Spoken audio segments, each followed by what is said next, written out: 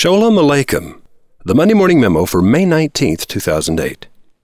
When Samuel Langhorne Clemens began to write, he adopted the pen name Mark Twain, a common shout among riverboat pilots on the Mississippi River. When Sholem Rabinovich began to write, he adopted the pen name Sholem Aleichem, a common Yiddish greeting whose most accurate translation would be, "Peace be unto y'all," or "Peace be unto yous." Mark Twain gave us Huckleberry Finn and The Adventures of Tom Sawyer, a celebration of everyday river life in 1800s America. Sholem Aleichem gave us Tevye the Milkman and Fiddler on the Roof, a celebration of everyday Jewish life in 1800s Russia. Both men had similar styles of writing, and both were known for their audacious wit. Either of them may have said, "A bachelor is a man who comes to work each morning from a different direction." But in this case, it was Sholem Aleichem. One might assume the Russian writer adopted the trademarks of the American Mark Twain to become an East European version of that famous humorist and philosopher, but that assumption would be incorrect. When Sholem Aleichem came to the United States in 1905, Twain sought him out and confessed that he considered himself to be the American Sholem Aleichem. When Sholem Aleichem died in New York in 1916, 100,000 mourners gathered at his funeral. Instructions were left for his family and friends to select one of my stories, one of the very merry ones, and recite it in whatever language is most intelligible to you. Let my name be recalled with laughter, he added, or not at all. These annual readings of the wit, audacity, and rich philosophy of Sholem Aleichem have continued each May to this present day, and in recent years have become open to the public. Sholem Aleichem said things few men dared to say, and he made a difference in the culture of his day.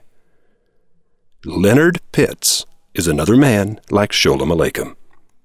A columnist syndicated by the Miami Herald, Leonard Pitts first came to my attention on July 12, 2001, when Penny handed me our newspaper and pointed to a scathing review of the just-released movie Baby Boy. Midway through the review, Pitts began firing word bullets aimed with the precision of a champion marksman. Everybody should have a white man. Even white men should have a white man. Because when you have a white man, nothing's ever your fault. You're never required to account for your own failings or take the reins of your own destiny. The boss says, "Why haven't you finished those reports, Bob?" And you say, "Because of the white man, sir." I'm not here to sell you some naive nonsense that racism no longer exists.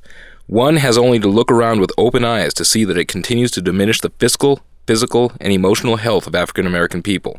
All of us are obligated to raise our voices in protest of this awful reality. But black folks are also obligated to live the fullest lives possible in the face of that reality, to live without excuses.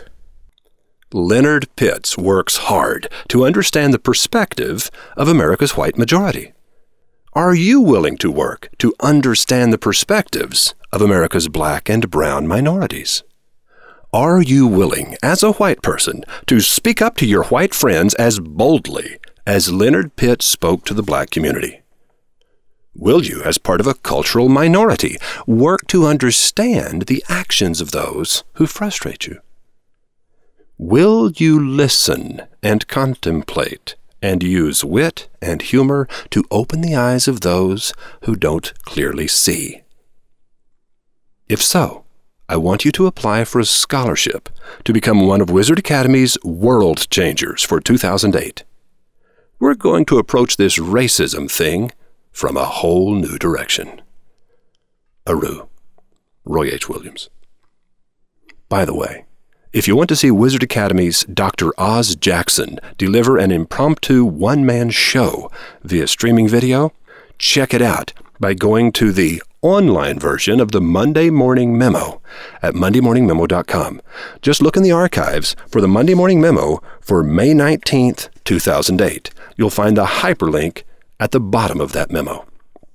Also, on the horizon at Wizard Academy, Public Speaking 101, June 18th and 19th.